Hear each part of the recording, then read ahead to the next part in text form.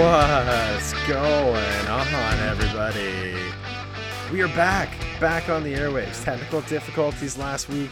Had a bit of an internet outage issue, but we're back. As always, it's Zach the Bandit Burke and the man you know and love, the Turf King, Cameron Charlton. What is going on, buddy?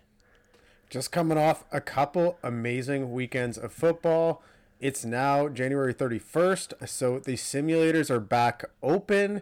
I can start working on the golf swing again, getting ready for the spring, but we still got one more big week of football, and I just don't think there's been a better playoff in my lifetime than this NFL season. It's been absolutely insane. Every game's basically one score. It's been nuts. How are you doing, Burke? I'm doing great, man. It's we didn't record last week. Again, due to technical difficulties, we apologize. But divisional round was wild. Now it's way old news, and we'll maybe briefly chat about a couple things because we haven't talked about it. But you're almost asking, how could that weekend of football be beat? How could it get better, or how could it even stay at par or the same? And it did. It's just, and this is actually one of the things that I love is if you look at how my gambling season went, it went horribly, absolutely horrible, because there was just so much parity in the league. It felt, other than a handful of teams, 3-4 teams, that anybody on any given day could win a game, had a shot, was in a game. And that's what you're seeing this playoffs. And I think, if my gambling has to suffer so that we can have a playoffs like this every year, then I'm fine with that. Yeah, this is exactly what the NFL wanted. There's parity here. We have two number 4 seeds heading to the Super Bowl now, and it looked like it could be a number 4 and a number 6 seed. So everything's just so much closer. And the thing is like everyone, you saw that Buffalo KC game in the divisional round. Everyone's like, oh, you need an elite QB to win. Joe Burrow's looked pretty elite at times, but his game yesterday wasn't that good. 250, 2 touchdowns and interception. That's not elite. You had Jimmy G almost make the Super Bowl. That's definitely not elite. And then you have your criticism of Matthew Stafford. So what does make the Super Bowl now? It's crazy parity in this league, and it's just, as a fan, it's awesome to see. You kind of miss the dynasties. You see that same in hockey. You don't really quite get the same dynasties, but just as an overall fan with no true rooting interest anymore, it's just fun. Well, absolutely. And let's just briefly talk about a couple other things. And again, this is kind of old news. We're recording over a week late on it. But the two biggest things that happened in the divisional round, they were all good games, no doubt about it. But let's just talk really briefly about the Green Bay Packers could not get it done versus the San Francisco 49ers. And it just, that kind of blew up my playoff pool. I really thought that they were, I was listening back to our NFC preview, and as I said, and as, I'm sure everybody's said, I said, yeah, I think they're going to make it to the conference championship and blow it. And they blew it in the divisional round this year. So, that's, it's classic Packers. It just happened a week early. Yeah, you just look at it, and Aaron Rodgers is one of the all-time chokers in the playoffs. We're now talking about it. Matthew Stafford has the same amount of Super Bowl appearances as Aaron Rodgers. Oof. That's a thing now. It's just, I don't know what to say about Aaron Rodgers and the Packers anymore. Aaron Rodgers was worse than Jimmy G in that divisional game. He just can't get it done in the playoffs. He's just can't. I don't know if there's any way to beat around it. He's one of the best quarterbacks we've seen over the last while. But to just consistently not show up in the playoffs, it's not good. And Aaron Rodgers hasn't been good enough, and he wasn't good enough here. We'll see what happens with him in the offseason, if he's going to retire. Go to Denver seems to be the big talk, but just a complete mess. And we just had them losing 1 week or they lost 1 week too early, I guess. Well, I kind of screwed us. And hey, you know what? The 49ers were good, and we're gonna get to the championship games that we just saw last night. We're recording on Monday this week. We're not going to be doing our Super Bowl preview or our props this week, so we got a bit of a break. And Cam, I don't know about you, but I don't really feel, the one thing I will say is I don't really feel like covering the Pro Bowl, because Mac Jones is an alternate in it, and that just makes the whole thing a sham. And I don't think we need to even discuss or talk about this ever. No, it's pretty bad when a quarterback who's was, I don't know, arguably bottom 5 in the AFC, is now in the Pro Bowl. And anytime he actually had to throw the ball, he was horrible. He had a decent amount of wins. They made the playoffs, but he got forced to throw the ball and he got exposed. I mean, I will still beat it to the ground here. I have not seen any more from Mac Jones than Tua. Tua is not even anywhere near a Pro Bowler, but neither is Mac Jones. And that's all we have to say about it. So the last thing I want to talk about divisional round, we had an all-time classic. Buffalo Bills lose a heartbreaker to the Kansas City Chiefs in overtime. Both defenses were absolutely exhausted by the end of that game. But that last 3 minutes, we were actually watching together that game. And man, like it was, I know we were standing around the bar, but holy shit, like it was like, even if we were sitting on couches, like that's one of those games with no rooting interest either side. I'm not a Bills hater. I'm not a Chiefs supporter. It was just such a good football game. And I'll tell you what, did I fire up Chiefs money line at plus 1,400 with 13 seconds left? Absolutely, I did. 100%, and it paid off so nicely. That was one of my biggest wins of the season, was that game. Both guys just put on an absolute clinic, and and I do want to talk about the coin toss and the overtime stuff a little bit after this, but it really just came down to the fact that Josh Allen made 0 mistakes, and still the Bills didn't get the job done. It's just terrible coaching. Just overall, 13 seconds. You shouldn't be able to give up that. There's just 0 way. As soon as they kick the ball into the end zone for the touchback, I'm like, what are you doing? You kick it inbounds. There's 5 seconds. Even if you get to the 30, there's 5 seconds off the clock. So now they only have 8 seconds? And then you intentionally take a holding penalty. There's another 5 second off, 5-yard penalty. So now they have 3 seconds. So they basically just have to chuck it down the field. It's crazy that Casey kept those 3 timeouts for that run too. Like, that's just absolutely insane by Andy Reid that he had all 3 timeouts left with 13 seconds left in the game. Huge balls, honestly. Helps that they were leading all game, so that's kind of huge. Just so many things went wrong. I mean, we'll talk about the coin flip after yesterday. Everyone's talking, overtime is fair sometimes. And I'm like, no, it's still not. It worked out fine yesterday. Like, there was mistakes, and it was okay yesterday, and the team who deserved to won. But the overtime rules still need to change. There's got to be a better way than this. It's still ridiculous. It's now 10-2 in playoff, or 11-2 all time in playoffs. Team who wins the coin toss wins the game. Still not fair. So it's just an ultimate classic, though. Maybe the greatest football game I've ever seen. Well, the last 2 minutes was an absolute clinic on both sides. And to be honest, I thought the game was over 3 times. Tyreek Hill scores that touchdown. I'm like, oh, game's over. Gabriel Davis scores the touchdown. I'm like, oh man, I think the game actually might be over. It didn't stop me from firing up the money line because it's the Chiefs and you never know. But I was like, dang, I thought it was over again. And then it's, they Chiefs sent it to overtime. And I'm like, man, whatever happens here is going to be nuts. Chiefs end up just, as I said, every drive was just an absolute clinic. But we'll get to, I do want to talk a little bit about overtime a little more. Kind of after we talk about the championship games, and do you want to do that now? Yeah, we can do that now. So, the first game was Cincy. Hold on, I gotta play the music for the second last time this year, because we're gonna do the over 6 championship weekend. We kind of did some picks, but it's really just a recap show. Any excuse this late in the season to play NFL music is just I can't take it back. So we're gonna do this. We're gonna talk about both games, and yeah, as I said, next week we're gonna be doing Super Bowl prop bets. We're gonna do Super Bowl preview. It's gonna be an awesome show. We're hoping to have a few guests on next week. It's gonna be a great time, and hopefully we're gonna make some cash just like last year. All right, Cam. 2 games yesterday. Started it off in the afternoon. I thought this game probably should have been the late game, but that's not how it worked, obviously, just with the time zone's really the main reason why they played it like they did. But this probably should have been the marquee game, the late night game. But it was, we had the Cincinnati Bengals heading to Arrowhead versus the Kansas City Chiefs, and the Bengals sneak out an overtime win. Just a messy, kind of weird game overall. When KC just screwed up at the end of the first half, you knew that was the momentum just changed. You have a chance for 3 plays, probably 2. But the second you go for a screen pass and it's not there with 3 seconds left, no timeouts, you got to spike the ball or throw it through the end zone, take the 3 points, move on. You can't make that pass. Tyreek can't catch that.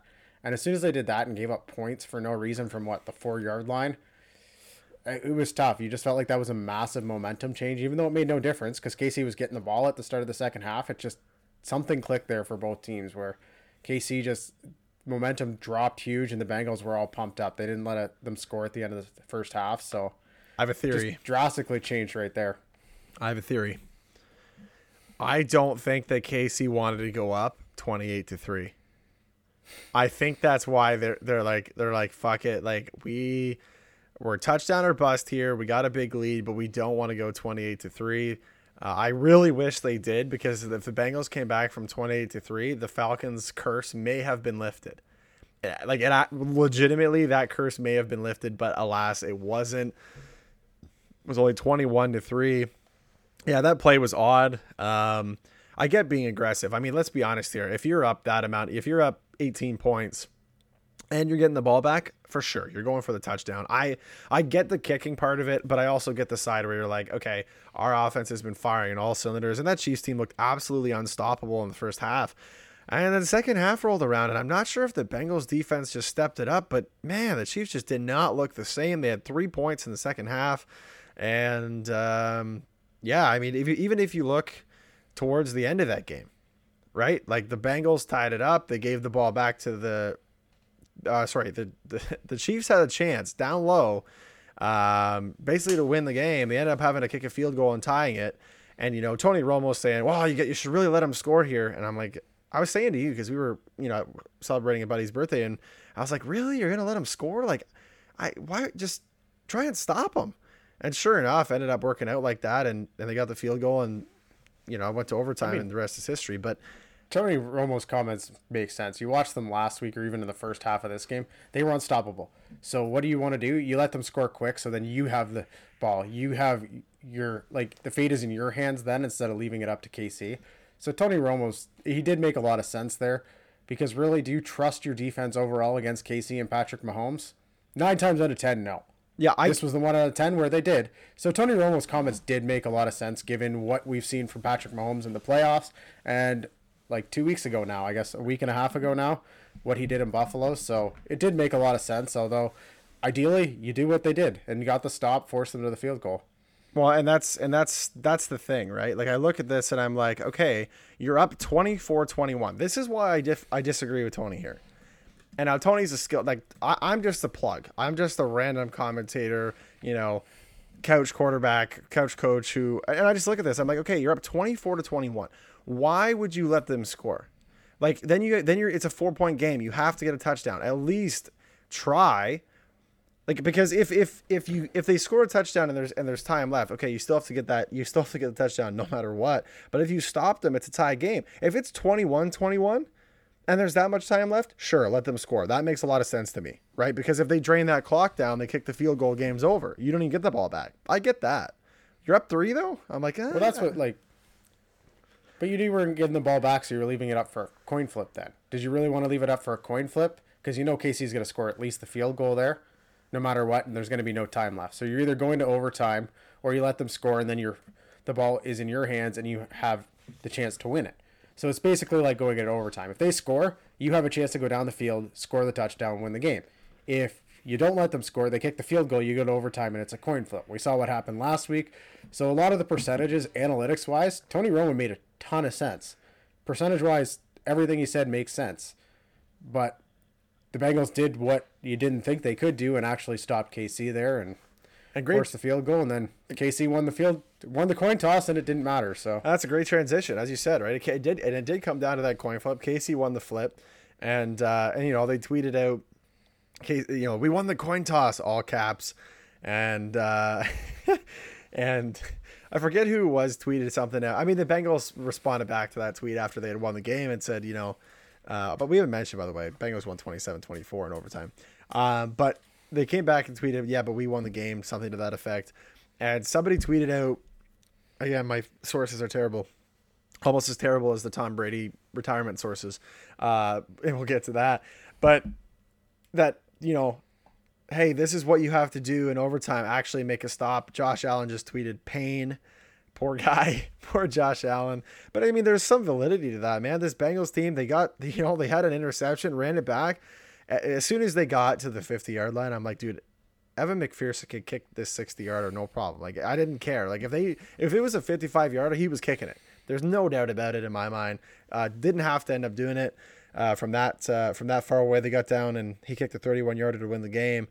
31 yards, it was automatic. This guy is just so good. And Bengals once again tweeted out, "This is why you draft a kicker." Love to see it. And I think it's just it's as much as people see Joe Burrow is cringy and all this kind of stuff, and you can touch on that because I don't really care as much as maybe some other people, but I just like to see that it's a different, it's a Super Bowl we're gonna have here, and it's not Tom Brady, it's not a Manning. It's not any of the normal characters. It's two guys who had never been to a Super Bowl, football in its purest form. And hey, shout out to a Bengals fan base. Part of me is happy for this because as a Leafs fan, like, there's hope. There's hope. This Bengals team hasn't been like, you know what I mean? Like, there's absolutely hope here. Yeah, I mean, I find Joe Burrow super cringy. All these celebrations, him talking about his necklace, and like, I just don't really understand the guy. He's just super cringy to watch in interviews and stuff. He's talented. Everyone's still talking about, oh, he's making this O-line look good. If you actually look at Football Outsiders and PFF, he actually makes this O-line look bad. They're ranked 20th in the league, which is about average, slightly below average, and yet he gets sacked more than anybody because he holds the ball on too long, backpedals a lot. So yeah, the O-line kind of average, and he actually makes them look worse. So all those comments are wrong, but he's super talented. This game really didn't show it, but they got the job done. So the defense showed up more, I think, than the offense in this game, but you still got to score some points. They got enough points, and they're going to the Super Bowl, so it's impressive. And yeah, they get to be the home team too, so we'll see how it goes. I mean, opening line's 4 points. We'll see what it goes by next week when we're making the picks. Oh, no doubt about it. And there's going to be a ton of stuff to go into because, again, every other year we talk about, oh, it's Tom Brady. We know what his pedigree is and what he's done in Super Bowls, or it's Patrick Mahomes. We know what he's done. And maybe we're going to see this thing where I still honestly think that like the Chiefs, just the way that they rolled down the field, them and the Bills are the two best teams in the AFC, no doubt in my mind. They just choked. I don't think there's any other way around it. They just choked. The amount of points, as I said, that they scored in the second half, just horrendous, and they just were not good enough. Obviously, getting into the second game, LA Rams 20, the San Francisco 49ers 17. Low scoring affair. The total was 45.5, I believe, last time I had seen, and it was well under. 49ers covered, so that's good. But down the stretch, they just, Jimmy, where do you want to start on this game here? Because the 49ers, for most of this game, like the first quarter was probably the most boring first quarter of the playoffs. Yeah, I mean, this was just kind of a messy, boring, sloppy game overall. Some weird coaching moments. Sean McVay looked like he hired Brian Flores for challenges for this game, with some of the worst challenges I've seen since Miami was playing. Shanahan making some weird calls, when to go for it, when not. Just a messy kind of game. So boring to start. I actually impossible to get into early. But, I mean, everyone's going to be just talking about the tart where he should have intercepted it late in the game. The underthrown ball by Stafford. Probably should have, but that wasn't the reason that the difference in this game. There were so many messy parts of this game. And at the end of the day, the Rams got the job done. And I was not looking forward to seeing Jimmy G versus the Bengals in the Super Bowl. I don't even know if I'd be that excited to watch it. So this is a little more exciting. The Rams, I think, again, they went all in for this. Odell and Von Miller finally picking it up a bit. And they got the job done here. They kind of did what they needed to at the right times. And Cooper Kupp is he's unbelievable. Oh, I mean, unbelievable is an understatement. This guy just shows up. 2 touchdowns this game. Big play late. To get them into a great range to take the lead. Man, and you have to feel good for, Aaron Donald finally gets there. Matt Stafford as well, man. You got to feel good for this guy. And I was listening back in our to our NFC preview, and we had this division Well, one of the things that we said, now we were high on the Seahawks, both of us. I had them at second. You had them at winning the division. Obviously, you know, Russ gets hurt. That kind of changes. And one of the caveats, obviously, you know, for those is that, you know, it's all injury dependent, and that's, you know, an easy out. But one of the things that we did say that I thought was good, I'm like, you know, I had the Rams in the division at 13-4. But one of the things we said was all three teams, like the three teams in this division are going to be close. Like it's going to be, you know, 1 game, 2 games here, and all three teams. And then we said this is going to be one of the best divisions in football. And that's one of the things that did happen. I mean, you have the Rams in San Francisco. They're in the conference championship. Arizona went out early. That's fine. It happens. But all these teams made it. You had the two teams from the NFC West were there. And, you know, San Francisco surprised me. Their defensive schemes were decent. You know, McDaniel made a couple nice calls on offense for the Niners, and they looked really good. I mean, they were up 17-7? I think it was, in the third quarter. And you know, obviously I live bet the Rams because twice I bet them at even when they were down. I forget what it was. I think it was 10-7. I think, let me just look at how this worked here. I think it was 10. Yeah. So after the Robbie Gould field goal to end the second quarter, at the start of that, I bet them even money on the money line. And then I doubled down after the touchdown, early in the third quarter or late in the third quarter, or whatever it was. And they went up 17-7. I'm like, man, this Rams team's way too good. Bet them on the money line at a really nice chunk, and they ended up winning the game. But the last play of this game, Jimmy G did the most Jimmy G thing ever. I think it was third down, right? So you still had another play here to extend the drive. You had some time, not a lot of time, but some time, and Jimmy G just throws the worst interception ever with 1 minute and 9 seconds remaining, and essentially flushed. Very Carson Wentz-esque. Very Carson Wentz-esque, absolutely. I saw the end of that game, or listened to it on the radio because I was driving home, but man, they're like, oh, Garoppolo's intercepted on the 20. I'm like, what the fuck happened? I saw the highlight this morning. I'm like, oh my God, that was the worst play ever. Yeah, overall, the San Fran team had a really good defensive line. Like, Bosa's a freak. He's unbelievable. He's one of the best players in the league. And then everything you see from this McDaniel offense, the way I utilized Deebo Samuel and made Jimmy G look pretty good at times. Kittle, Deebo being used like that, it's pretty interesting to see. It's definitely a very different scheme. The way they've got Trent Williams running, that guy running like a tight end is just insane and terrifying if you're a linebacker, because that guy is massive.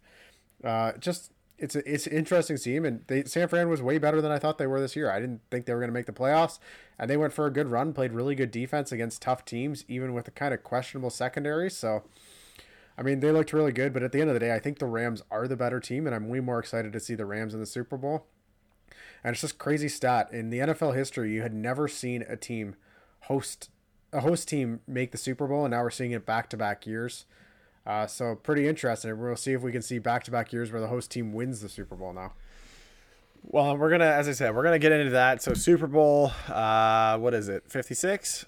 Super Bowl 56 in LA versus the Cincinnati Bengals. Going to be an absolute show. I am glad that the Rams made it because it is going to be a better game, no doubt about it. I did not want to see the Niners there, no offense. Partially because I was down on them all year, so I felt like if they made the Super Bowl, I'd look like a super idiot. But as a Dolphins fan, we get at least one spot better pick. Yeah, that's true. Yeah, that's true. If they, that would have been just the worst. But let's talk about the overtime rules a little bit. I did say that I wanted to get back to that, and we're gonna get back to it. Now, the Chiefs not winning last night was helpful to the people who are pro the rules to be the same, because you're like, oh, see, it doesn't work like that all the time, and I'm like, you talked about the statistics of how often a team with a coin flip wins, right? And it's way outweighs the team that wins when they don't win the coin toss, and you don't want to see that. Now, the part of the thing, it's 11-2 in playoffs now, all time. 11-2 in playoffs. Right. So, like, let's just consider this. Let's go back to, what was it, 2019? 2019, the Chiefs lose I think 2019 and 2018. Chiefs in the playoffs lose the coin toss. They end up Mahomes doesn't get the ball. They end up losing the game in overtime, and the Chiefs say, "Okay, we want to change the rules," and they got shot down. And the Bills were one of the people who didn't want it changed. Fast forward to 2022, Bills are on the receiving end of that, and that's going to happen naturally, right? Like every team at one point or another, under the same rules that we currently have, is going to get eaten up alive by this. But after having that game, that Bills versus Chiefs game, it just got amplified. Fast forward to the next week, it happens again, and the Bengals get a stop, and they end up winning the game. But this just begs the question: why are we playing, like, especially with this Bills game and Chiefs game, why are we not having an overtime? And I get the argument, well, you don't want to extend the game forever, blah, blah, blah. Okay, I get that. But how are we not letting each team have one possession and then figure out what to do if it drags on after that? Like, yeah, we don't want triple overtime like the NHL where you're playing 4, sometimes 5, overtimes at 5-on-5. And I think they should change that, frankly. But that's another conversation. Oh, you don't like it. Well, we'll. No, here's what. Like, I think they need to go follow what the NHL does more or less. The NHL during the regular season goes 3-on-3 overtime and a shootout, so it ends quick, and it's going to end fairly quick. Playoffs is a different story. Everyone's playing a week apart now. There's no short weeks or any of that stuff. Playoffs is a different story. So the NFL, if they want to stick to these rules for the regular season, so be it. That's fine. I know regular season games mean more than the NHL because there's less and stuff. But sure, have a different rule for the regular season than you do playoffs. Maybe it's not having 7 overtimes or whatnot, but maybe we play out the first overtime. Just play out the time. No matter what happens. And then maybe if you get to a second overtime, then you start getting into the possessions and stuff. But they got to try something different. But I think the NHL, the way that they do it regular season playoffs, is at least a little nicer.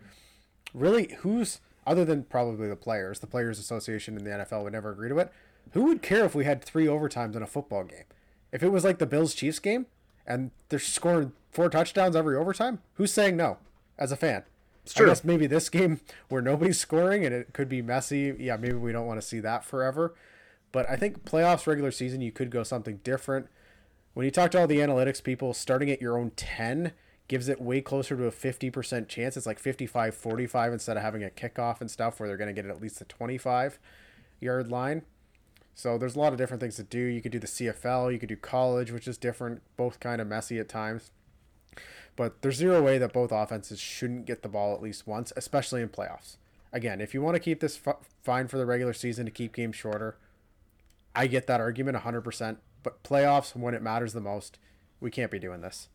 So I think the real easy solution, you mentioned CFL, let's just bring in the fucking Rouge. Why the hell not? That 1 point, man, that's going to be the difference. I'm half kidding, but as much as I hate the Rouge, you got to give it to the CFL, man. Adding 1 point on there. Now, you missed extra points and stuff in the NFL, so probably it'd even out in a terrible way, but it's not a terrible idea. The only thing that I would say, and I'll make my argument about the overtime in the NHL, man, that just kills people. 4-5, 20-minute OTs at 5-on-5 just absolutely kills players, and the next game is usually not as good. And I get it's a grind, and it's fun as a fan, honestly it is. But, you could go, the first 20 minutes, you could go 5-on-5. The next 20, you could go 4-on-4. The next 20, you can go 3-on-3. It's a little bit different in football because realistically, somebody's going to get a field goal and somebody's going to miss. Like, having that many overtime periods in the NFL is probably not, that's probably not going to make that much of a difference. I really don't think the games will get extended as long as they do. And even if you say, well, you play out the time, right? It's just, to me, so much easier to say, okay, each team gets a possession. And if team 1 scores a field goal, you have to score a field goal at least. If you score a touchdown, you win the game. If no team score, then it's next team who scores wins within the time frame that you're talking about of that first overtime. After that, if you want to say, and I was thinking about this too, I'm like, well, why wouldn't you just say, okay, start on your own 25, no kickoff, or start on your 30 and have 3 downs. Don't have 4 downs, have 3 downs. And go the other way, go CFL rules, go 3. Talking way more CFL. Yeah, well, I mean, but this is only an overtime, is what I'm saying though. It's and again, everybody knows I'm not the biggest CFL fan, but you got to reduce it. You're not going to reduce players on the field. I've seen that where it's let's take a player off the field. I'm like, well, that doesn't make any difference. It's you take, because every team's going to take a wide receiver off the field. It's just stupid. It's just going to make it slower, so it doesn't make any sense. But there's got to be a way. but at least have each team get one possession and you have to match. To me, it makes the most sense. Yeah, there's a lot of different options here, and it'll be discussed, I think, in the offseason again. Whether it'll get changed or not, I don't know. Hopefully this Bills-KC game, like, that was the best game of the year so far. No doubt in my mind. No doubt. Hopefully that's gonna change it, because you had that big of a game, that exciting of a game, end kind of like that. And not that the ending wasn't exciting. Like, the Kelsey touchdown was exciting, but to just see Josh Allen not get a chance to go back the other way, I just don't think is good for the sport. So there's 1,000 different ways we could do it, but the way we're doing it right now is clearly not the way that it should be. Yeah, absolutely. Extremely well said. And just, yeah, as you said, you really just gotta figure it out. Gotta do something. Now, wouldn't it be funny if the Chiefs voted against the rule change? Like, that would be... That would just be so... I don't think they would, honestly. Like, I mean, they're probably like, hey, we'll do it. Like, we want to beat you best on best. We don't want to have for it to come down to a coin flip by any means. But anyway, that's going to be, yeah, I'm really looking forward to the Super Bowl. We always get together and have a good time. Super Bowl also, by the way, I saw traction for it to be played on a Saturday. Not the worst idea in the history of the world. Cincinnati has already canceled all elementary and public schools for February 14th, the Monday after the Super Bowl. So they're ahead of it. I mean, it should just be, especially in the U.S., maybe not Canada, because, again, there's a large percentage of Canadians who watch the NFL, but not everybody. The U.S. should just be a national holiday. Like, the Monday after the Super Bowl, like, nobody wants to go to work. No. Nobody wants to do anything. No. It should be a national holiday. Let's be honest here. It should be. Now, there is a large amount of Canadian fans, but, like, a lot of people are like, all right, well, I'm booking work off on the Monday. I got holidays to use. Like, I have taken a vacation day for February 14th. I will be honest. See, there you go. It's perfect. And, especially, if whoever's listening, you got a lady or whatever, take the Monday off, spend the day doing some nice things at home, whatever you got to do, man. Like, hey, there's some validity to that. You don't have to tell them that it's because of the Super Bowl. I mean, it's obvious when it happens, but at the day of, you're like, oh, no, I'm just going to clean the house and, I really just needed an extra day off. But anyway. Well, Burke, I think that's pretty much all we have to touch on this last weekend. We'll have tons of time to touch on the Super Bowl. Yes. I think we got some big Sunday football to touch on, though, that we kind of didn't touch on. I mean, there was 1 million viewers in Canada who were watching Sunday football, yes, but it wasn't either of those games. 1 million people tuned in to Canada versus USA World Cup qualifying, soccer, football, depending on how you want to put it, which is just insane. This game's going on at the same time as the AFC Championship game, and there's 1 million people watching it on Sportsnet at different times throughout it. Close to 1 million viewers overall. And I mean, it's just a ton of fun to be a Canadian soccer fan. Kyle Larin scores 6 minutes in against the U.S. He's now the all-time Canadian record holder for goals with 23. He's 26 years old, which, if you actually look at the best players on Canada, is old at 26. I said that, like, how long ago did I say? I'm like, the old man on the team. You're like, he's 26. And I'm like, dude, we turned 28 this year. I'm like, holy shit, we're fucking old. So far, we got the third game to go on Wednesday. But Canada in this draw has now picked up 6 points against Honduras and the USA. The USA is the 11th ranked team in the world, and Canada beat them 2-0 in Hamilton. And I was just listening to PTI a little earlier today, and the US coach said his comments were, we were the much better team. We played them harder. They didn't like how physical we could play. We were just the better team overall. And the PTI guys, who are massive US guys, they're like, you guys lost 2-0. How can you say you were that much better team? They couldn't play you physically, all this stuff. He's like, you lost 2-0. The shots were 13-8 for the U.S. Shots on goal were very similar. Borjan had a great game in net for Canada again. The physicality, Canada's not scared of being physical. They almost got in a full brawl with Mexico. So I don't know where those comments are. At the same point, like, you just lost. So move on, get over it. Like, you didn't win the game. You lost 2-0. In soccer, you're getting close to a blowout at 2-0. Close to a blowout. Let's just make sure that we know that the second goal was scored like the 95th minute. Yeah, it was the 95th minute, but still, it was the dagger. So, I mean, who would have thought this was the first? I mean, there's been exhibition games where Canada's won, but the first World Cup qualifying game Canada's beat the U.S. since 1980. Just huge. And this is reminded. These last two games have been without their best player, the best player in CONCACAF, a top 11 player in the world in Alphonso Davies. So this is, I mean, This is the best Canadian soccer team we've ever seen. And not only are they making waves in CONCACAF, there's teams in Europe and stuff taking notice of this Canadian team right now. Well, and I saw the thing that was, like Davies is on his Twitch and he's, streaming the game live and commenting on it himself. And the tweet came out and basically said, like, man, like, how good is this Canadian team that their best player can call the game and they don't even sweat it. And I'm like, man, is that ever true? One of the things that I will say is that it is so American to stick to your guns when you lose. And shout out to our American listeners. We love you guys. But, like, that's what I respect about it. You lose and you still think you're the best. And I love that. Why not? Why, like, if they would have came out and, like Canada, we'll say, we're the nice ones up here, right? We lose. We say, you know what? That team was a really great team. They grinded so hard, like really tough to play against. We'll looking forward to rivalry for years on years in the future and all that nice stuff. Americans are like, no, fuck you. We were better and you guys got lucky. I love it. I absolutely love it. I hope that rivalry remains the same, man. And you love to see what's happening with Canadian soccer and the fans in Hamilton, man. You got to give those guys a shout out. Holy crap. They were fired up. Yeah, all 12,000 of them, as they got the exemption to have 12,000. There was 20,000. Yeah, let's be honest.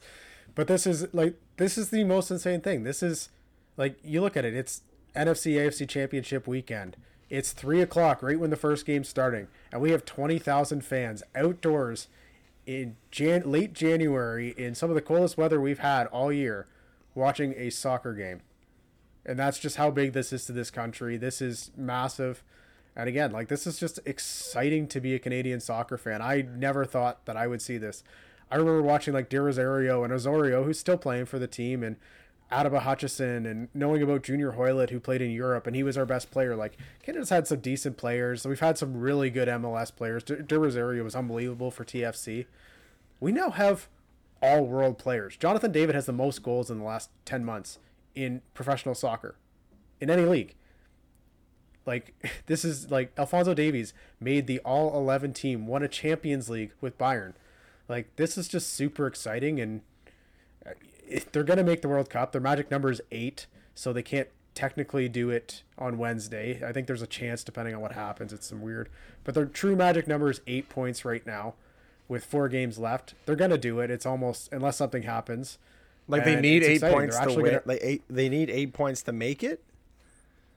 8 points officially does it, no matter what happens for everybody else. But ideally, they probably only need 3 points. 3 points probably gets the job done and they qualify for the World Cup, but currently they need 8 because they need El Salvador is only 8 points behind them, so technically they could play for that 4th spot, which puts them into, like, the group of whatever, who's a play-in tournament or something. So, oh wow! But 8 points gets them in. They're going to get 8 points in the next 4 games. It's exciting, and I don't really, like, I'll be watching the game Wednesday again, and yeah, I'm excited.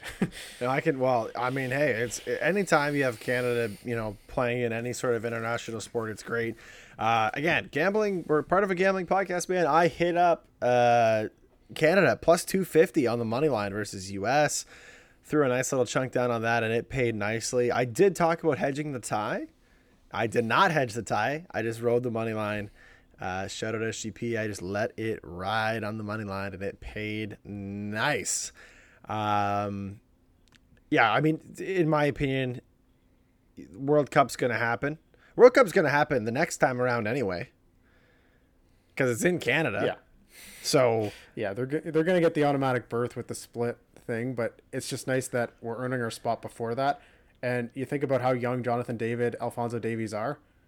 These guys are just going to be even better then. Like, they should be hitting their prime then. Like, this is... Well, the players are going to get better. There's going to be other players who are going to be, their level is going to increase, and we will have better players in 4 years. And I have no doubt about that.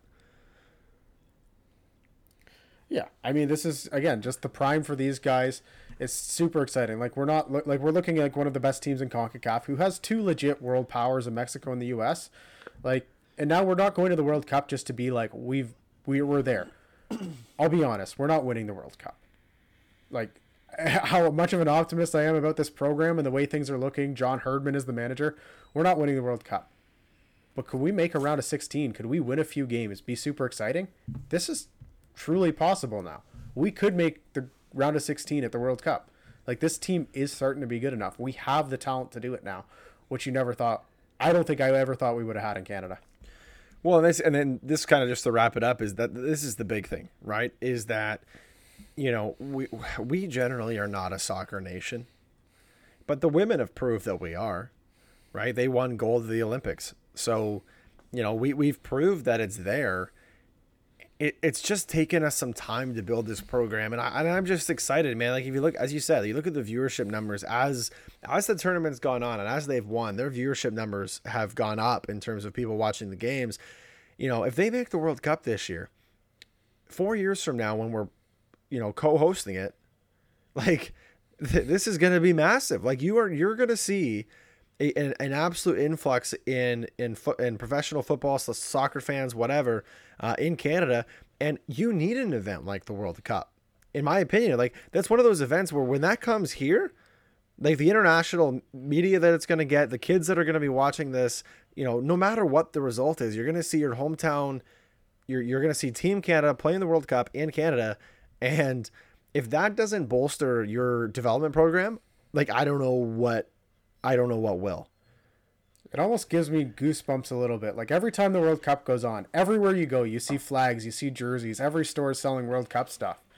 For Germany, like, my family's German, I've worn my Germany stuff, I've always cheered for Germany. How crazy is it going to be to just see Canada flags and Canada jerseys everywhere?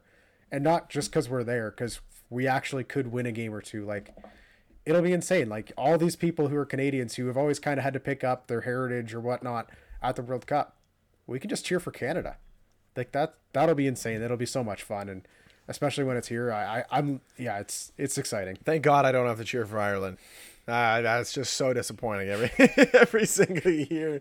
Also wild that if Canada, like, it looks like Canada's going to make the World Cup and Italy's not, and Italy has won a World Cup. Like, they won a World Cup in 2006, I believe it was. I don't know if that was the last time, but I definitely know they won in 2006. I don't know why that's it. Italy and Portugal who are playing in that play-in game? I believe so. One of them is not going to make it. One of them's not going to make it. I think they're playing in that play-in game, so one of them will miss the World Cup. Which is Canada will be there. Crazy. I mean, they still got to do what they got to do. They got to take care of business. Like, that's not 28-3 this just yet. We have been to a game where they should have beat Honduras a few years ago to make the World Cup, and they lost 8-1. Yes. So was that. It does. So. Yes, it happens. But hey, you know, those kinds of games are games that build character. And if anything, we know as Canadians that, you know, we take our defeats very humbly and we take our wins very humbly. But there's just so much to feel good about this Canadian men's national team. And it's about time. The ladies have been telling us forever, you guys got to be better, because we've been carrying this load for years and years. And Christine Sinclair's like, thank God somebody else is actually doing something, because my back hurts from carrying, you know, Canadian soccer for this long. Yeah, so I mean, the rest of this program is pretty much just talking Canadian athletes overall. So we got to touch on the Aussie Open a bit here. Another exciting time for Canadian athletes. Shapovalov, Felix both really did well, taking Medvedev, Nadal both to 5 sets and going far in the tournament. Just super exciting again. It looked like Felix was going to get the job done, up 2-0. But again, you just can't take your foot off the pedal against these top guys. Medvedev's won more than anybody else in the last 12 months. And Nadal now winning it is the all-time Grand Slam leader now with 21. Djokovic and Federer both at 20. But you got to assume with Djokovic looking like he's not going to be able to get to the French too, Nadal's got a good chance to make it 22. I know you're upset. I'm upset. Federer's record. I'm upset. He's by himself. But, I mean, Nadal's still, he's one of the best all time, and there's no doubt about that now. And now he's number 1 in Grand Slams. I just want to give me a minute here. I just want to say that I am choked. I'm a Roger Federer fan through and through. I've got the, you know, like when I played tennis growing up, played tennis in high school. You know, I had the Roger Federer bag. I had the Roger Federer red bandana, you know, whatever. Like, I had all that kind of stuff, Fed racket. And he's just been my boy. He's been my boy forever. Always rooted for him. And yeah, I'm gutted that he's not number 1 anymore. But like his note to Nadal was just unreal. Like you just show like the battles that these guys have had over the years, and I think their relationship is different between like Roger and Rafa is just a little bit different than Roger to Djokovic. Now we've talked about this before. There's no doubt in my mind that as long as Djokovic doesn't get kicked off the tour because of the vax stuff, which I don't think that's going to go on forever. Now he can't play on the Australia Open unless he wins an appeal for 3 years. So I mean, there's a positive. But I mean, Djokovic overall, in my opinion, he's going to be the Grand Slam guy. It's going to happen. It's just a matter of when. Now Rafa's going to play the French, Djokovic is not, by all accounts. So Rafa, realistically, and the French, we know Rafa and the French. Like that is that's why without Djokovic there, I'm like, should we just pencil him in to win it? Basically, I would love to know the odds on what like Rafa's got to be like minus 200 to win. Yeah, it's got to be. There's no way it's plus money. There's no way. Yeah, I was thinking Rafa was probably done on any other court other than the French, but he's proved us wrong again. He's just showing up when he needs to. My biggest takeaway from the Aussie Open this time, though, is especially watching these Canadians fight 5-set thrillers against these guys. Felix or Shapo is winning a Grand Slam in the next 3 years. Yep. With Rafa and Federer all but done in the next 3 years, you see a couple of guys like Medvedev's up there. We've seen some from Zverev. Tsitsipas is sometimes there. One of these two guys is winning at least one major in the next 3 years. I can't see any way it doesn't happen unless they go into the Milos where they're constantly injured. But these guys are just too talented. Like you just watch Shapo's, like his forehand's just reminding me of Nadal. I think it's the lefty. The southpaw kind of makes it look the same, but his forehand is just dominant and exciting. Felix looks like he can play kind of every kind of style, and man, these guys are so good. And I constantly I'm like, oh, these guys got to be like 24, 25 now. No, they're still way younger than that. Like they still got another 10 years of elite tennis, and they're both right on the edge of the top 10 in the world. I think I just want to touch briefly on what you're saying just about Milos. I think that Shapo and Felix, they play a more sustainable game, in my opinion. I mean, Milos very much so relied on the heavy serve. Like his ace game was super high. His first serves were unbelievable. But Felix and Shapo, in my opinion, just watching them play, they as I said, they have a way more sustainable game. Their cross-court coverage and their ability to keep rallies alive and pick spots is so much better than what Milos showed. And, I think he was top 10, right? He was 10th overall. I think he got a little higher than that. I think he got close to top 5 the 1 year, but now you have what? Felix and Shapo are both in the top 12 for sure. One's 11 and one's I think so. 9. I believe so. I don't know. I don't exactly know, but like as I said, like these young guys, like just the way they cover the court, and it's unfortunate because, as you said, right, we think they're 24, 25, but obviously with the way that they play these games, they just, they played these games as young men. That's how they played it. You're up two sets on Medvedev and you give it away in a sense, but it's like, you got to remember there's a maturity aspect there. Excuse me. These guys have not been to this spot very often or a few times, but it takes losing to create a really good winner, unless you're Djokovic, Federer, Nadal, like the greatest of all times. Like the rest of the guys, ask Tsitsipas or Medvedev how many times they've lost in the semis or the quarters before they've kind of broke through. Right? It takes time. It takes development. But the future is just so bright. And, as a lifelong tennis fan, but especially, and by the way, we didn't mention that Team Canada won the, whatever the national tennis thing's called. It's called the Davis Cup. The Davis Cup has changed so much. So that was kind of irrelevant to me. It was exciting still, but it's not really the same tournament or same meaning it used to be. 3 quick things here. So 9 is Felix in the world. 12 is Shapo in the world. We were way off on Milos.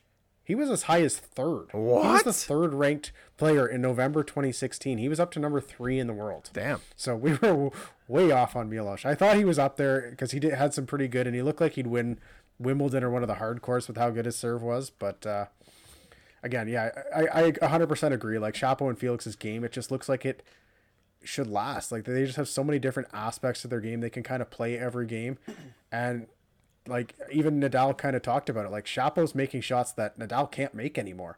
he's making more errors, and in the moment seems to get to him a little more because, of course, Nadal's been there, done that forever. But the shots that he's hitting right now, Nadal's like, I can't hit that shot anymore. I used to be able to, but he's now hitting shots that I can't hit, which is, it's saying something when a guy who's one of the best shot makers of all time is saying, yeah, your forehand that you're hitting right now, I can't do that anymore. Well, no doubt. And not only that, but, like, this is where we talk about sustainable game, right? And experience and maturity is you're able to, control the game a little more. If you're up 2-0, you win that match. I mean, Djokovic is a great example. When he's up 2-0, he wins 3-0 almost 100% of the time. He just doesn't, he foot on the throat and it's over. And how often, now the difference is when those guys get down 0-2, Medvedev's great or whoever, right? They have some experience to climb back, right? And that's something that you have to build up. And that's not something that's done overnight, but you have to build that up. But on the flip side of that is you just, as I said, when you've got them down, you gotta buckle down. And sometimes maybe you grip the racket a little too tight. You try to do a little bit too much. And I get against these good players, like you can't just sit back and return because they'll eat you alive. I mean, you're saying Nadal can't hit that same shot. No, he can't, but he can hit some damn good shots. He's still world class, obviously, no doubt about it. Yeah, the biggest thing is just the moment. Watching these two matches is, like Felix had a good chance in the third set, up 2-0. He had a break opportunity, which basically would have won the match. He would have served for the match if he gets it. And the moment gets to him. He looks tense. He looks like he's gripping the racket too hard. And then you just watch it the other way. Like Nadal, when he's down, he gets one break chance and you're like, he's getting it. Like it's like he's getting this break point right here. Doesn't matter what the other guy does. Nadal's getting this break point. And those guys just don't seem to have the killer instinct and kind of that big moment potential, which you're even seeing from Medvedev a bunch. And of course, Nadal has it. And I think they're going to learn. They're still super young. Yep. And that's where I just watch the talent that these two have, the way that they fought these 5-set battles against two of the best tennis players in the world right now, one all time. I'm like, these guys are going to get it done. So it's again, another super positive where Canadian sports and other things in hockey right now, I don't know if it gets much better, and it just kind of perfect timing too with the Olympics starting on Friday. No doubt about it. And I would say that's a good transition, except for I do want to just touch really briefly on Leylah Fernandez. Did not have a very good Aussie Open. And there's a lot of, people being critical, bringing up Jeannie Bouchard as kind of this one tournament wonder. Jeannie Bouchard, first of all, is still hot. So that's important. And she's coming back off of her injury. So she'll be back on the court at some point. We'll see what she's got. Obviously, Leylah Fernandez is still Canada's girl right now. But, like, she's 19 years old, man. Like, as a 19-year-old, you get bounced in the first round of Aussie. Okay. Who cares? And any tennis player will tell you, Bianca Andreescu and Leylah Fernandez, she's almost going through Milos right now, where she's just constantly injured, injury after injury after injury, which is really unfortunate. But Leylah as well, their games are just repeatable. They'll go into each tournament, it's really good. When Jeannie was really good for the year she played the most aggressive tennis ever. She hit 1,000 winners and didn't make any errors. That's not going to happen. Nobody's that good. Like, you look at all time, nobody's that good to play that risk reward tennis and win consistently. It worked really well for a year, but it's not sustainable over years, where Leylah and Bianca have multiple different games that they can play any kind of tennis you want and still be able to hit the winners. But they just actually have sustainable tennis games where they can do everything that needs to be done. And you've seen it from both of them. Bianca has a Grand Slam to her name already. Leylah's looked phenomenal as a teenager still. So again, it sucks. After one really good performance by an 18-year-old, you're like, oh, she's 19 now. She's got to go to the finals. No, that's not how it works. She's young. She's exciting. She's charismatic. Like, she'll get, again, I don't know if she's going to win a ton of Grand Slams. I don't know that or watch that much compared to watching the guys. But again, I'm not as worried as compared to Jeannie, where Jeannie's game just it wasn't repeatable and wasn't going to last. Oh, 100%. Yeah. And you never know. Jeannie might surprise you. Maybe she's changed her game. Like, there's still, I mean, when you're a professional tennis player, man, like, it's one of those things that you can, if you can movement is like 90% of what you have to do. 10% is you got to put it in the court. 90% is movement. Put yourself in the right spot and you'll have the ability to make great shots and win matches. Like, that's how the game goes. So if you can learn from that and get better, absolutely. But, hey, Leylah goes out, that's fine. I don't care. Nobody in Canada really even cared. Honestly, the Aussie Open's my least favorite my least favorite tennis tournament because it's every game's at 3:30 in the fucking morning. It's like it's the worst. It's so terrible. The only nice thing is the 5 setters is I'm like up by the time it's in the 3rd or 4th set. Yeah, you wake up. If it's going deep, I'm like, oh sweet, I get to watch the rest of it. But if it's a 3 setter, I'm like, I'm not watching the start of this. Have a coffee. It's like 8:30. You know, you're going to work. Let's say you're the average person. You're going to work for 9 o'clock, and you're like, oh yeah, have a coffee. 7:30 to 8. Watch a little bit of tennis. Yeah, we're good to go. Everything else, you're like, I didn't watch. I'm not gonna lie. I did not watch 1 minute of the until the quarters because it made no sense. The games were 1, 2, 3, 4 in the morning. I'm like, yeah, I'm not staying up for that. You get a little later, quarters, semis. Okay, yeah, I'm in. I can make it happen. But you know, especially with a kid who wakes up at 6:30, fine. Wake up at 6:30, great. There's tennis on. But yeah, I ain't doing the 3 o'clock kind of stuff. So, anyway. Great. Well, we got a bunch of that with the Olympics too. A bunch of weird time stuff. We do, and that's another great transition. So we've got the Beijing 2022 Winter Olympics kicking off, and it's kicking off on Wednesday, February the 2nd. According to, I actually like how it's 2022 this year when it's 2022, unlike last year when it was the 2020 Olympics in 2021. Yes. So that's kind of exciting. Yes, I 100% agree. I just want to give a shout out. So just so everybody's clear, the opening ceremonies for the Winter Olympics is on Friday, February the 4th, and it's running at 7 a.m. live from Beijing. But the actual Olympics in terms of events starts on Wednesday, February the 2nd. There's mixed doubles curling.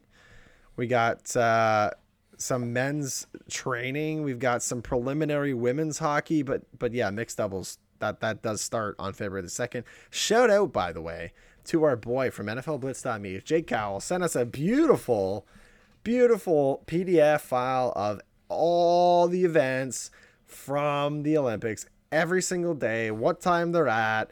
He highlighted every single game that is Canadian or match or time that's Canadian. He highlighted everything that's gold medal. Shout out, man. This is all times in Eastern to make our I know. This guy's the Olympic site doesn't set it up nicely for Eastern time zone. I don't care what time it is local. That doesn't impact me. I'm not in China. So yeah, unbelievable job by Jake. We appreciate it. It's unfortunate he couldn't join us and give us a little more insight. Yes. Because he definitely knows way more about some of these events than we do. Fucking psychotic when it comes to Olympics, obviously. This is a 37-page PDF file that this man's made.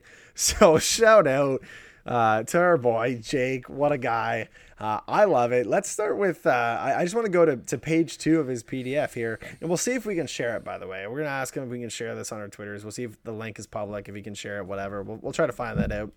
Super great resource. Maybe we'll get him on next week. I'd like to get him on as a guest next week, talking about the Super Bowl, because he's obviously got some great insight there. But looking at the medal standings odds, I think that's where I want to start. We've got Canada sitting at 4th at 15-1 odds. So, plus 1,500 for Canada to get the most medals. So, this is definitely one of the Olympics, the Winter Olympics, that we are better at. Summer, we're not so good. But winter, we're definitely up there. Norway's sitting at in the first slot. I don't really know his odds on this, 9-50. So that's minus something, minus 800. I'm sure it is. This guy didn't put it into the odds that I usually use, so it's actually like to the ones. Yeah, we're just using minus 100 or plus. No, this is stuff. 9-50. So 9-50 would be, it's basically like minus 650. That's what it pretty much is. Or minus 600. Anyway, second is the Russian Olympic Committee, ROC, because they are not Team Russia, because they're still under their sanctions. So they're at 8-1. Germany 10-1. They still shouldn't be considered a team for medal standings or anything. Like every athlete who's not a part of the doping scandal, you can compete as nothing. You can compete as an athlete and win a gold medal, but you don't get anything. Not Olympic athletes of Russia. That's still Russia. It is. Everyone knows it's still Russia. So yeah, it's still stupid to me, but I mean, that's a different story. It is stupid. It is dumb. Germany's 10-1 in the third best odds. Canada, as I said, 15-1. USA 15-1. Sweden 66-1. There's a whole bunch in the middle, and then Italy is last at 750-1. Do we have to Mike Weir this and put $1 on Italy? No. What about Finland at 750 to 1? No. I have no rooting interest for these. So to me, no. Mike Weir, I will still always cheer for. If he wins the Masters, I would be super ecstatic. If Italy wins the Olympic medal count, I don't care. Yeah, but you get $750. So, I mean... Yeah, it's still not. No? Okay. Well, anyway, so that's what the medal standing odds are. So, Cam, what events are you most kind of looking forward to this Olympics? We don't got any, like, you know, Damian Warner stories really in the Olympics. We don't quite have the same thing. That would actually be, by the way, sorry, before you answer, wouldn't that not be the fucking best thing ever if they had decathlon in the Olympics? So you had to do like... You got to have the skeet shooting. What is it called where they ski and shoot at the same time? Isn't it biathlon? Maybe biathlon? Nordic? Well, yeah, it's in the Nordic stuff. But yeah, the one where they ski and shoot, that's got to be a part of it. Yeah, that's one of them. But then, like, could you imagine you're like, okay, the next one is speed skating.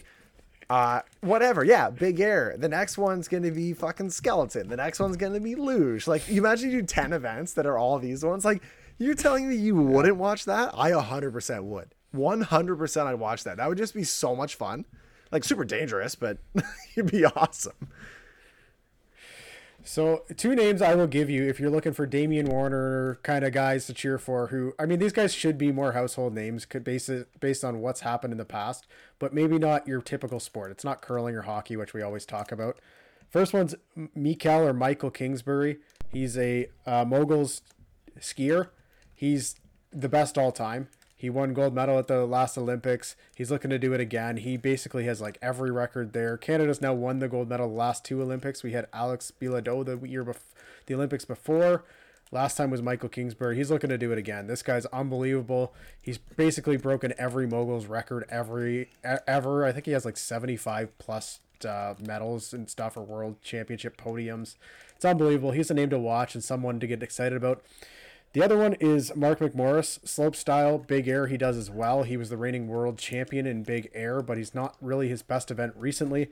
He just won gold at X Games for slopestyle, so he's a big name to watch. Again, he's an amazing story. If you haven't seen the documentary on his injury in the Alps or the backroad snowboarding, it's unbelievable. He's another name that needs to be more of a household name. He probably is more than the summer athletes, but these are two guys who I'm going to keep an eye on, and I'm going to watch their events because, again, I love watching these different sports. I love some of the skiing, the snowboarding, especially when you get into like the ski cross and snow cross. Like, that's super exciting to me. But those are two names who should be more household names, like your Andre DeGrasse or your Damian Warner, who maybe not the event you wanted to watch like hockey, but definitely worth watching these two athletes. Oh, no doubt about it. And kind of staying along those lines, the Dufour Lapointe sisters in moguls as well for the women, like they're still absolutely 100% on watch. Justine Dufour Lapointe, you know, she's 23 now. You know, she won gold medal in Sochi. So, I mean, hey, like she's definitely somebody to watch in that category. I mean, obviously any event that you're going to watch Canada wise is going to be, you know, it doesn't really matter. I mean, I can remember the Summer Olympics. I was rooting for whoever it was that was the trampoline gold medal. Like that was, I never thought I'd get in trampoline, but that's you know, that obviously Canada has been dominant at trampoline though. They have. I don't know how the heck you get into that, but it's awesome. Now there's two. Go ahead. No, you're good. Sorry. There's two sports that obviously I really want to talk about, and that would be two sports that I play: curling and hockey. That's the two that I really, want to focus on. And not to take away from skiing or bobsled or whatever the case is. Like, as I said, I will watch whatever the heck. If there's a Canadian flag on a helmet, there's a Canadian flag on a jacket. Doesn't matter. I'll watch it. You mentioned two guys to watch for sure. Men's and women's curling this year, man. It's nice to see familiar faces again, you know, like, and we usually have the same kind of guys go. Let's start with men's curling. So again, thanks to Jake. So our men's curling, we got our top three in terms of odds. We have Canada at 2-1. We have Great Britain at 2-1, which that's a little shocking to me, but I don't know. And then you have Sweden at 13-4, which 13-4 is basically plus 300. Does Scotland compete for Great Britain at the Olympics? That's what I don't know. I would assume that they do. So I would because that's the only way that they could be there, because they're technically number one in the world right now. Their team. Yes. I would assume that that's what that would be. Again, I forget that Scotland's part of the UK. Like it's so odd because they compete as Scotland in the World Cup, but then in international, you know what I mean? Like in Olympics, they're great. I don't know. It's kind of stupid, but it is what it is. By the way, that Scottish team is absolutely unbelievable, and they're super young. And we're gonna talk. I think we got an interview set up coming next week with somebody who's playing right now at the Scotties Tournament of Hearts. So we're gonna get a little bit of insight into some of the curling stuff. Hopefully next week, because the Scotties wraps up this weekend, I believe. So hopefully next week we'll have that interview on the podcast. So we're super excited about that. But man, yeah, this Scotland team super young. We were talking about like, hey, is curling one of those sports that you can get better at? Like anybody can be a pro. We're going to ask our interview guest and we'll talk about that next week, but we'll ask her what she thinks about that. But hey, if I say to you, Brad Gushue, Team Canada, Olympics, what's the first thought that comes to your mind? Well, 2006 is the first thought that comes to my mind. That's the first time I ever got into curling. Again, I'm a guy who watches the Olympics, and if there's a Canadian flag there, or it's the skeleton where you're going face first down the ice, I'm going to watch every second of it. So that was kind of it. 2006, when Brad Gushue won gold medal, that's when I first got into curling, and I was super excited about it. My parents, when they went out east and saw Brad Gushue weigh and stuff, they had to send me pictures. He's been my favorite curler since 2006. He's the reason I got into sports. So that's the first thing I think of. So when I think Gushue, I'm just like, this is a guy who can get it done at the Olympics. He got it done last time. Last Olympics, I didn't feel confident with our representation and winning a gold medal. Anytime Brad Gushue is on the national stage, I feel pretty confident that he can get the job done. Oh, no doubt about it. And I mean, you are, as I said, you are competing with some of the best in the world. You know, Nicholas Dean, that team has actually struggled recently just in terms of world rankings and struggled, but never somebody that you can count out of men's curling. These matchups are going to be unbelievable, but there is a level of comfort for me, I think. You know, there's obviously lots of really good men's curling teams in Canada and many names. But in terms of the Olympics, there's two names that I would be the most comfortable with going to Olympics. And that would be Brad Gushue and Kevin Cooey. Those are the two guys that I'm like, yep, if those guys are there, I feel pretty good about our chances. And then switching kind of to the women's, you know, we have Jennifer Jones. You know, Jennifer Jones team going to be representing with Caitlin Laws as the women's curling Team Canada team, and they are 5-2, so they are +2, whatever it is. What is it? +250 to take home gold, and that is followed by Sweden at 11-4, and which is plus whatever to 185. Big news out of Sweden today, though. Anna Hasselborg did test positive going over, so it is unsure when she'll be available to actually play. That was a report earlier today, so they're hopeful she's going to be able to compete, but with the Chinese laws, they're unsure if she's going to be able to compete at all. So that's kind of an interesting twist to that entire thing, because Sweden's definitely one of the favorites here, and you're going to be missing your skip. That's going to be tough. That is going to be tough. And Scotland's third on that list at +300. Again, like Jennifer Jones is one of those people. Like she's been there a lot, right? Like this is very synonymous. You know, when you talk about women's curling in Canada, you're talking Jennifer Jones, you're talking Rachel Holman, and you know, less wise, you're talking, you know, Chelsea Carey or Carrie Einerson, or you know, those kind of names. So, but you know, when it comes to women's Olympic curling, man, there's two names: Jennifer Jones and Rachel Holman, and we got one of them there. Actually, we have two of them there.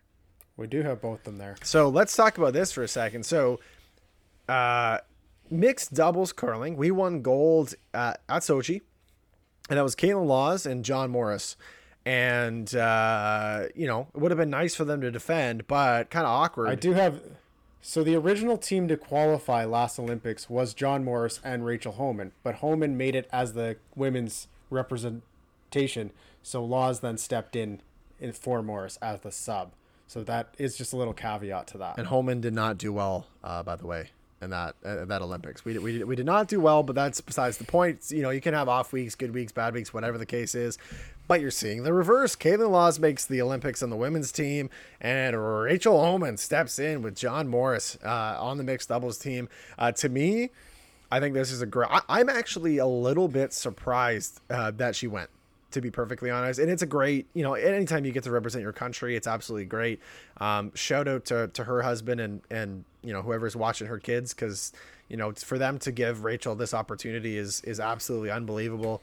Anytime an Olympian goes, I mean, most of these people that go are parents other than really young kids, but most of these athletes, like Brett Lang is taking care of their kids at home, I'm sure, while Jennifer Jones is going. So, I shout out to the parents, man. Like, there's so many families and people who have to sacrifice for these athletes to go. And they, when their spouses win gold medals, it's really a team effort. But I think it's a great opportunity for Canada mixed doubles curling to go back to back here. I don't see a downgrade in going to Rachel Holman as opposed to Caitlin Laws. I think they can absolutely, dominate this field. John Morris as well has the experience, having won before, and I just think they're going to do fantastically. It's one of those sports that's so fringe and it's new in curling, but yet it's honestly one of the more exciting ones to watch. It's super fast paced. It was crazy to watch. I didn't watch it till the last Olympics, and I'm like, wow, why haven't I seen this before? Like, This is super interesting and intense. Like, the strategy is so different, and it almost seems so much more fast paced with just the two of them. And as we've kind of touched on the odds, so Gushu we touched on, because this is going over all the odds, -118. Holman Morris +220. Jennifer Jones +300. Coolbat also has some interesting odds overall for the curling. Number of gold medals, over under 0.5. Over 0.5 is actually -105. Under is -133. So basically they think we're getting one gold medal. If you want to go over 1.5 gold medals, it's +650. If you think 2 out of these 3 can win gold. Number of medals, 1.5. Over 1.5, -182. So they think we're winning a couple medals, which we should. Under +130. But if you want to go over 2.5 medals, if you think all 3 teams are going to win medals, +375. That's not a bad number. Thinking all 3 of these teams will at least medal. That's actually really attractive. I actually was attracted to the over 1.5 golds, to be honest. I mean, there's a lot of good teams. Let's it is what it is. But that was it 375 for just a medal? Two? No, all 3 of them have to medal for +375. That's pretty realistic, unless you have an absolute meltdown. Well, we won't mention. All 3 should medal. Yes. All 3 are going to be ranked. Anything can happen in any tournament, but they should all medal. Yeah, no doubt about it. I mean, they should. Well, we'll see what happens with that, but something to keep your eye on. No doubt about that. So, Canada, their first mixed double round robin game is this Wednesday, 8:05 p.m., and they play Great Britain, aka they play Scotland. Great Britain does not have a curling team. Just going to say that right now. There's no way England has a curling team. So it's going to be versus Scotland. And then the next thing you're going to want to watch too is women's prelims is 11:10 p.m. Wednesday, February 2nd. So this is just so preliminary round, Canada versus Switzerland. And I mean, we wouldn't be the other sport we want to touch on is hockey overall. Do we want to start men's or women's there, Burke? I'm fine starting with the women's. I actually am more familiar with the women's team than I am the men's team, funny enough. Yeah, I mean, the women's team is basically who you expect to be there. Adding the taxi squad over there has helped that. So even the couple fringe players who you thought should make it are going to be there. There's a couple kind of shocking things that happened with their roster. But you still got the all-time greats for Canada and the U.S., who, again, are easily the 2 favorites. It's going to come down to Canada-U.S. It always does.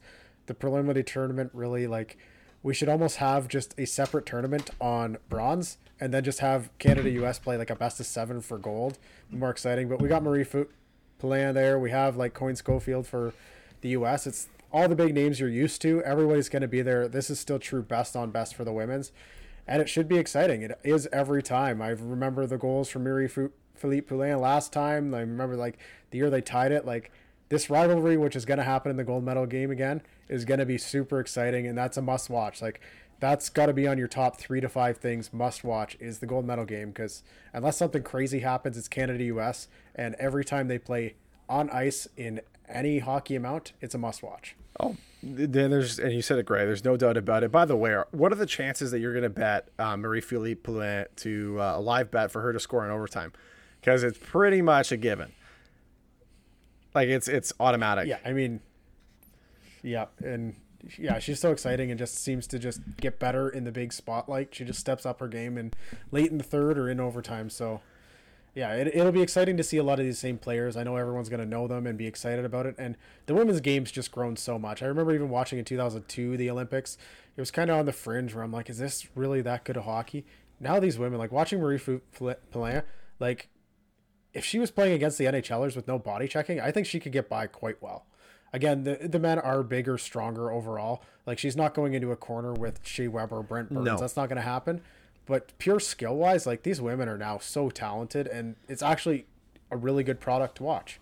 No doubt about it. And shout out. I mean, everybody knows, and this is the nice thing about, I think, hockey in general, but especially women's hockey, right? Where you don't have, they don't get wrapped up in the NHL and people forget, but, every community in a sense kind of has somebody that they latch onto.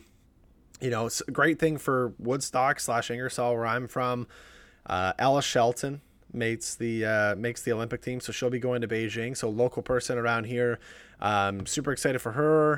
Her brother Jesse, obviously super excited about this as well. Their whole Shelton family. Congratulations to them. She'll do awesome out there. You love to see that local kids are getting that kind of experience. Similar when Damien Warner, London, Ontario guy. Lots of people knew him. Thames Valley District School Board Thames Valley District School Board guy. I actually just drove past one of the high schools in Woodstock today, and they had Damien Warner on a billboard basically saying like, Thames Valley District School Board, we create champions. And I was like, okay, I get you're riding that. I love it. It is what it is. It's you're not wrong. I just thought it was so funny to see that. But yeah, man, I mean, this team, in my opinion, and so far, I mean, they've played the U.S. extremely close, but they're eking out dubs, and I would expect that this is going to continue. I don't know, like the goal. I don't know if you can get odds for U.S. Canada gold medal games in women. Like that's who it's going to be, exact match. But I can't imagine that the odds are plus. I'll tell you that. No, it's pretty much. I mean, Finland has a slight shot. They got one of the best players on defense for them, and their goalie is always super solid. So they got a slight chance. You never know. In a one-game thing, we've seen goalies win games, so you never quite know. But again, that's the game to watch. That's got to be. It's in my probably top 3 things to watch in the Olympics is Canada-US gold medal game in women's hockey. It's that good every time. No doubt about it. Now that game, let's go back to our. We just want to shout this out. Give me 1 sec. I'm gonna go back to my sheet. Sorry, this sheet's just so good. I can't even. It's got to be one of the last events, right? Men's. Yeah, it's usually near the end. Men's game is what day is that? February 9th. It's got to be the day before. Usually it's the day before. February. Ooh, where is it? Maybe it's the day after. Sorry, I'm just trying to look up when this final is because I know everybody is going to want to know. Is it the last event? Yeah, it's usually where the heck is it? If I remember, it's usually afterwards. It's like the day after the closing ceremonies occasionally. It's not on the sheet. It's always weird. We're gonna have to tell you what it is because I actually don't like. This is a 37-page document. Again, shout out Jay Cal. This guy did so much work on this, but I'll have to actually look it up. I didn't do my homework on that very well, but it's out there. It's somewhere. We'll try to post it so that you can look it up yourself. So Wednesday, February 16th at 11 p.m. will be the gold medal game. Oh, there it is. Wednesday, February 16th at 11 p.m. Yeah, you got it. Attaboy. Way to look it up. Way to use the Google. So you might have to stay up a little later, but trust me, that game will be worth it. Again, like anytime Canada USA play hockey, it's must watch. In any age group, any gender, anything, it's much watched sports if you're a hockey fan. I don't care if you know the players or not. It's Canada US. It's must watch. No doubt. All right, let's talk about the men's real quick before we kind of sign it off until next week. We got a lot on our plate. This episode is going to go a little bit longer. We robbed you last week, so we'll kind of reward you this week. Just so everybody knows, we're still going strong. We just, shit happens, so deal with it. Men's Canadian hockey, we do not have the best odds to win. No, I think we're 4th right now in odds, but the 2, 3, 4 are all pretty close right now, I believe. I don't have the odds in front of me. Maybe you do. Maybe not. I don't, but I can go back up to again this lovely PowerPoint. Well, Zach's pulling up the odds here. We're fourth. I just got a couple quick things to touch on here. One, I'm hearing all these people, all the NHLers aren't going. I'm not watching. The product's going to be terrible. Like, why would I even watch this? It's Canadian hockey. The product's not going to be as bad as you think. They got proven guys there. We have Owen Power, the number 1 overall pick from last year. You probably heard of him if you're into hockey. He should be playing in the NHL, but future Montreal Canadian. No, he was last year's first overall. Never mind. Buffalo. Who's your guy this year? Shane Wright, but he didn't make the Olympic team. Future Montreal Canadian Shane Wright. That's just a little dig because you're so shit. The Canadians are shit. Anyway.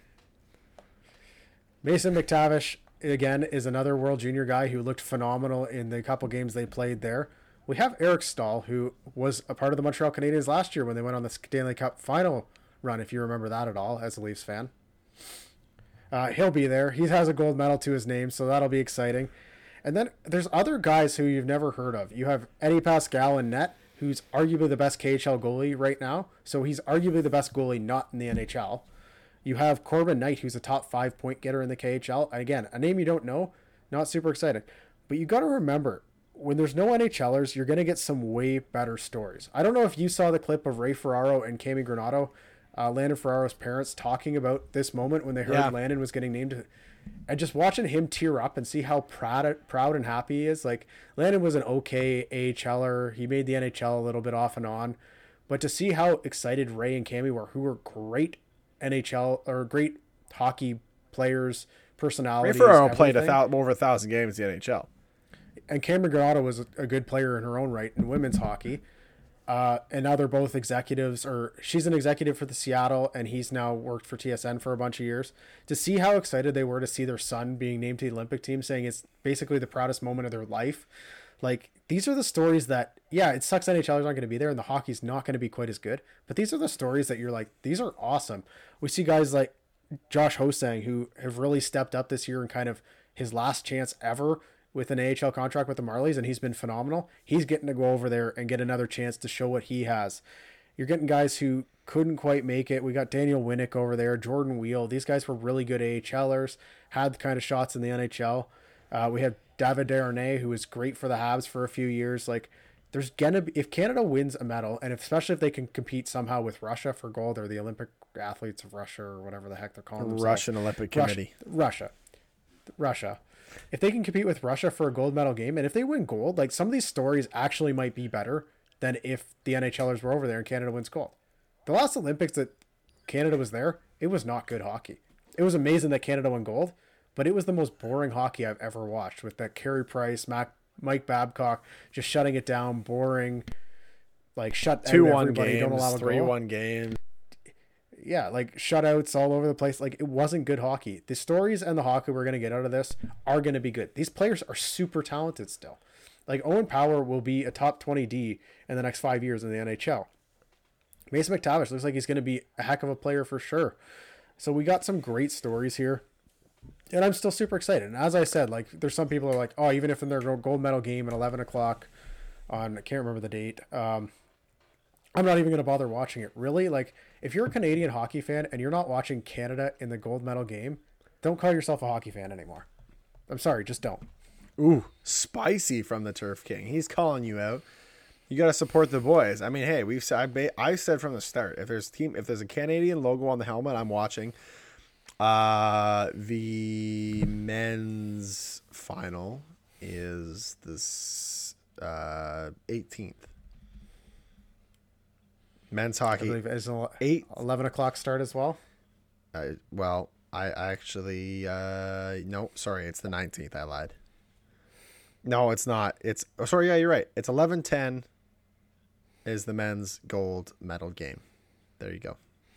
So there, but I do have the odds, by the way. I have the live odds courtesy of DraftKings, because that's the site that I'm on and that's who gave it to me the quickest as of today. Russian Olympic Committee's plus 160. Finland is plus 400. Sweden is plus 500. Canada's plus 700. The USA is in spot number 6 at plus 1,600. I don't know who they The have on USA their is team, but the USA basically took their entire World Junior team and went, like, pretty much all their players play NCAA. A couple guys in the States or in Europe, but it's really super young. So they're going to be pretty hit or miss here. To me, it's still like Canada, Sweden, Finland should all be pretty close. Like, Canada should be competing for a medal no matter what. Again, it's probably not going to be gold. This Russia team or Olympic athletes from Russia or Russia Olympic Committee, they have some of their best players who would be on their team if the NHLers went. It's just a fact. Some of the best players from Russia play in the KHL, not the NHL. Canada doesn't have that luxury. Sweden, Finland don't really. Finland has a couple guys who could be playing, but it's a different story here. But again, Canada should be competing for the medal. 2, 3, 4 could pretty much go anyway. So there's a chance they could be in the gold medal game. So again, it's going to be exciting. You're going to see some great stories. And we've already seen some with Ray Ferraro and Landon Ferraro. So again, it's Canadian hockey. It doesn't really matter. Like, I'll watch the under 16s if it's on TV. It's still Canadian hockey. It's going to be at the Olympics. There's still a ton of talent there. I'm excited. does anybody remember the World Championship? Was it last year? Like, that was some exciting hockey. Like, Yeah, it's never our best players who go to the World Championships. Yet Europe has a lot of theirs go, but it's still fun. And again, it's actually a lot of the same guys you'll see here. It's a bunch of those guys who are here.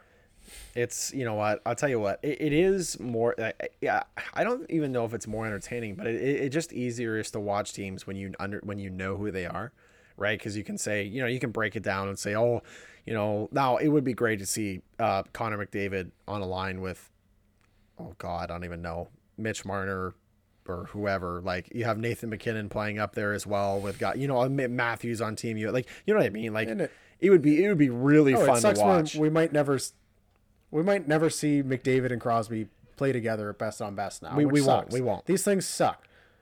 But it doesn't mean that this isn't going to be still exciting and there's not going to be great stories, is my only point. No, and it's 100% a fair point. It doesn't, like, I do feel like basically like 2010 has in a sense ruined Olympic hockey for people, because everybody remembers where they were in 2010 when the Canadian men's Olympic team beat the USA in the gold medal game in Vancouver. Everybody knows. Since then, but does anybody really remember 2014? No. 2014 was best on best. No, nobody remembers. But does anybody really remember that? It was horrible. Like, it was great to have the best, but Canada dominated the tournament with this defensive style. Carey Price just making easy saves after easy saves. Like, nobody really remembers that tournament. I actually, again, like, the only reason I remember it, sorry, I think this tournament. Yeah, go ahead. Sorry, the only reason I remember it is because I was with my ex-girlfriend at the time, and I fell asleep on the couch. That's before I met my wife. That winter, I met her in the spring after that. But I was like, it was the most boring game ever that I fell asleep during that game. It was terrible. I think there's a really good chance that this Olympics for Team Canada men's hockey is more memorable than 2014 when we won gold very easily. Yeah, I like that. Now 2018, do you remember 2018? Because I don't either. Now that to be fair, I remember watching Germany. There's no Olympic players so there's no NHL players in 2018 either. So I don't remember that team, to be fair. I remember Germany going on a crazy run, but yeah, I don't really remember the Canadians. So I will say is like, you know, yeah, I don't really remember 2014 as well either, because 2010 was just so unbelievable. But I also, to the other side of the point, I don't really remember 2018 either. But I don't know. Years fly by when you're in your mid-20s. So that's all I'll say about that. Anything else you want to cover? Now, we're going to keep doing this kind of stuff, right? I mean, Olympics are going on until February the 19th. So we are going to have lots of stuff kind of going on. And we'll update you as you go. We're going to have tons of storylines. Next week's going to be an absolute massive podcast. We may split it up in 2 episodes. Don't really know. Will depend on how the schedule works. May just do it in one long one. May do it in 2 separates. But we're definitely going to do the preview. We're going to have some special guests. We're going to have some interviews next week. Always one of my favorite weeks of the year. By the way, Cam, I would just like to say that the first episode, we are at our 1-year anniversary of the first episode of the Over 6 Sports podcast. So we are officially have been around for 1 year. Congratulations. How do you feel 1 year in? It's fun. And it's fun getting back to kind of these podcasts. This is the real, like, sure, we enjoy gambling a lot. We're both kind of degenerates when it comes that way. But this is the these kind of podcasts are the real reason why we started the podcast. Literally just talking about every sport, talking about Canadian athletes, and just chatting. Because everywhere we went, everyone's always wants to know our takes on every single sport, because we watch way too many sports, as I'm sure your wife would say. I would say so. So, yeah, this is kind of back to the roots of what this podcast was. I think we'll get a lot more of this in the offseason in the NFL. We'll still get into betting because we like betting on everything. But, yeah, this is fun. It's been a fun year, and looking forward to it for at least another year. I am as well. And again, as I always do, and I did kind of going into the new year, just, thank you to our fans. Thank you to our fan from Russia who's listened to like 15 episodes in the last like 10 days. That's been hilarious for us to watch, and shout out. Hope it's warm up there for you right now. But yeah, so you can definitely look forward to some more content. Next week's episode, as I said, is going to be unbelievable. As always, you can follow us on Twitter at Over6Sports, at ZachBrookOver6, and at CCharltonTurf. And for the Over6 Sports podcast, I am Zach the Band of Burke, and with me, a man you know and love, the Turf King, Cameron Charlton. Thanks for listening to Over6 Sports, and we will chat with you next week.